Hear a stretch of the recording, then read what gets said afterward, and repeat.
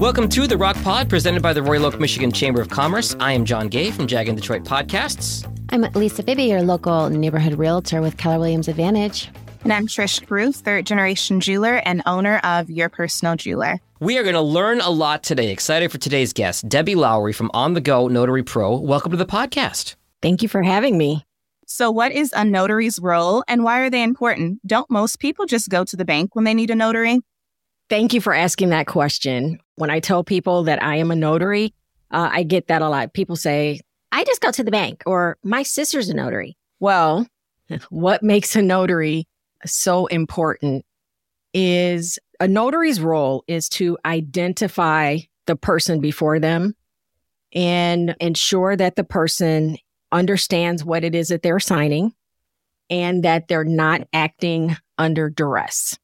Notaries are crucial in preventing identity theft and fraud. And I don't think people understand that. They just think, oh, notaries just sign this document because somebody told me it had to be notarized. But that's a misnomer. We actually don't notarize documents. We notarize the signature on a document. So that's what you have to keep in mind. We are identifying people and then notarizing. It is their signature and that they are acting of their own free will. Debbie, you mentioned preventing identity theft. Can you dig in a little bit deeper on that? How does your work prevent that sort of thing? Well, sure. Nowadays, there is so much identity theft. People can make IDs with digital printers. They try to steal people's property. There's a lot of home title theft going on right now. I was just at the National Notary Association convention in Arizona last week, and that was a big topic of discussion was home title theft. Notaries need to be on guard because there will be bad actors. There's bad actors everywhere, and they're trying to steal from elderly people, people that are infirm, people that are invalids in the hospital, nursing homes. They will come in, cozy up to people, and then here, sign this document. And they may not fully understand what it is that they're signing. So it's my job, or it's a notary's job, to ensure that the person signing a document is that person and that they understand what it is that they're signing. That's how we prevent fraud. That's really helpful to know. So the name of the company is On The Go Notary Pro. How far do you travel to do your work? That depends. I've gone out to Canton. I service Detroit, Oakland County, and parts of Macomb. I actually live in Ferndale. So Warren, surprisingly, is in Macomb, which is like 2 miles down the street from me. So there's parts of Macomb, but I don't go, let's say, past 35 miles. I'm not driving all the way out to Yipsy to do a notarization, but I am part of a notary network. So if there's a location that I can't travel to, I will refer a client to another notary so that they can get service. I never send a client back to square one and make them have to hunt around to find another notary for service. So how has the notary industry changed since the pandemic? That is a loaded question. So many things have changed. There's a saying, and I may not get it exactly right, that challenges create opportunity. Well, the pandemic created a lot of opportunities for notaries. One, we're mobile. We will come to you when people are locked down in the hospitals, in nursing homes. We will go to them. I've done notarizations for people at Starbucks, or when they can't leave work, it's inconvenient for them to make it to a bank, or they work hours that don't allow them to get to a bank. And then keep in mind that banks will not always notarize your document. If you're not a member, they are not going to sign your document. If it's not related to a financial matter, banks aren't going to notarize those documents, mainly because if a document gets contested, the notary has to go to court. The bank doesn't want to have to pay their bank notary to have to go to court for whatever reason. So that just drove so much business to notaries. technology changed, whereas now notaries can notarize online. So I'm not only a mobile notary, I am also a remote online notary. So I can notarize documents or notarize signatures for people wherever they may be. I'll give you an example. Let's say you go on vacation and your teenager parks his car somewhere and it gets impounded. Your teenager can't go get your car out of impound because their name isn't on the title and you're in Paris. So I can notarize a document online and send it to your daughter. I can notarize your signature. So you would need to schedule a transaction with me, and I can get into the technology part of it in a second, but we would have a session, get the document notarized, and then I can send it to your daughter. She can go get your car out of impound and you're still in Paris enjoying your vacation.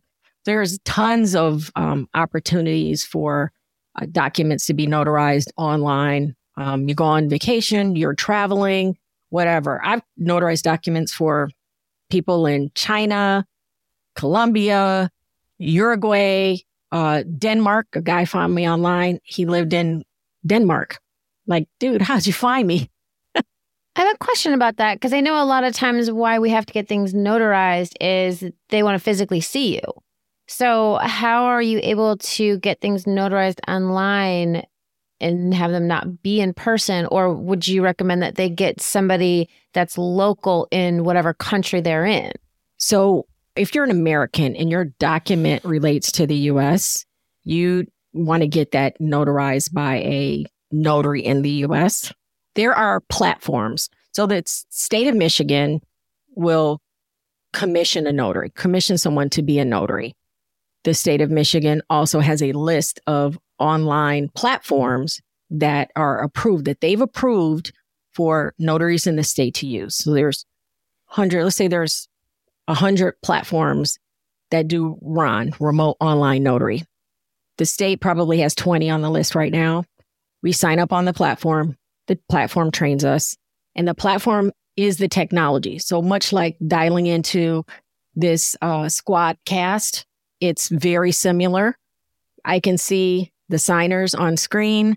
I've identified the platform, takes their identity, their card. They have to upload a picture of their card. I have to see their face. They need to show me their card online. In Michigan, we ID people using knowledge-based authentication questions, which are those questions like, what color was your 2010 Subaru? You know, those kind of questions that you get asked online. So you have to answer 4 of 5 questions correctly. And that is the method by which we ID someone in the state of Michigan. Oh, that's great to know. So you're really verifying who that person is and that they're cognitive. And that is correct. I administer an oath. If the document says sign and sworn or affirm before me, I administer an oath. I make them raise their hand. I say the oath. They have to verbally swear to the truthfulness of whatever it is that they're signing. And then we proceed with the signing online. And if you've ever docu-signed anything online, it's very similar to that. You would click, you can add your signature digitally, or you can have a link sent to your phone and you can sign with your stylus on your cell phone. Hit submit, it prints on the paper, and then once the transaction is complete, the signer can download their document. Other things to let you know about how things have changed during the pandemic is, so during the pandemic, there was a gigantic housing boom, and there were a lot of loans that needed to be closed. And there's only so much volume that title companies and mortgage companies could handle, so many closings that they could handle for themselves. So notaries took that opportunity to grab that business. So loan closings became a boom business during the pandemic. Some notaries were closing like 10 loans a day. It was good times. It was good times. Yeah, my clients love that because it gave them the ability. They used to have to travel into an office to close on a home. And now we have that ability. We can close anywhere. You don't even have to leave your house. We'll send a notary straight to you. That's right. I've closed at people's homes, at their job, at Starbucks. I come to you. So that's one thing. But now notaries are pivoting towards estate planning closings. lawyers, working with estate planners, we can go to people and close their estate plans. So those are some ways in which business changed during the pandemic. What other services do you offer, Debbie? I know you talked about, estate planning and notarizing and closing on homes. What other services do you offer? Okay, so I said I was a remote online. I am mobile. I am also a wedding officiant. So I've married 2 couples so far. So it's kind of fun. That's not my main business. That's like a little teeny tiny piece of what I do, but I did enjoy that. I also do apostille work. So I'll explain what that is because nobody knows what apostilles are. When documents have to be authenticated within the U.S. that are leaving to go outside of the U.S. to another country, some documents need to be authenticated. So people getting married abroad or adopting children abroad or businesses that do international business, students going back to their home countries, like medical doctors or people that have credentials that have to be authenticated to take it back to make it official in their home country or the country they're doing business with. That's a service that I facilitate. So sometimes there's notarial acts associated with it, sometimes not, but it entails taking documents to the Secretary of State or sending them to the State Department in Washington or to an embassy, the country's embassy in the U.S. to be authenticated. So it's a big thing. It's a lot of work that most people don't want to undertake themselves. So I facilitate that. Well, you just taught me something because you're right. I've never heard of that. But what do you enjoy most about being a notary? I enjoy helping people. I've always enjoyed helping people. I love talking to people and meeting new people. You have no idea how comforting or joyful it makes me feel when I meet someone and they're like, oh, thank you. I was struggling trying to find somebody that would come to the hospital to, sign this document for my mother or come to the nursing home. It's not always easy. And a lot of times I am meeting people at the worst time in their lives. So it's, I'm compassionate. I feel, pain when people are, at the end of life, but business still has to be taken care of. So I do enjoy helping people. I've always been like that. Well, we appreciate you helping. And I know a lot of my clients love having people like you come into their homes and making things easy for them. What is next for you and your business? All right. So this is a big announcement, but I just co-founded the Michigan Notary Association, which we are calling MENA, because there was a whole lot of other businesses that had MNA in Michigan. So we're going to be MENA. Our goal is to train notaries, provide education. Education is lacking from the state of Michigan. It's been a struggle when I became a notary to find education. And I joined a Michigan Notary Network group. And now we are over 600 members. And we meet twice a week on Zoom, once a month in person. And we bring speakers from all types of industries to our notary group. So our next logical progression was to form the Michigan Notary Network and begin lobbying our state Senate for more formal education, more changes to the laws. The laws have not been updated in a decade. Notaries need a raise. We can only charge $10 per notarization plus a travel fee. So it's not like we're out here doing everything for free. Wow. But there are notaries that don't know that. They don't know that they're supposed to read the Michigan law on notarial acts, and they don't know where to find it. They're just lost. There's not a lot of education out there. So the impetus for starting the Michigan Notary Association was, again, to help people, to help notaries get educated and find their footing and make sure that things are being done ethically and within the boundaries of the law. So what do you do for fun in your spare time?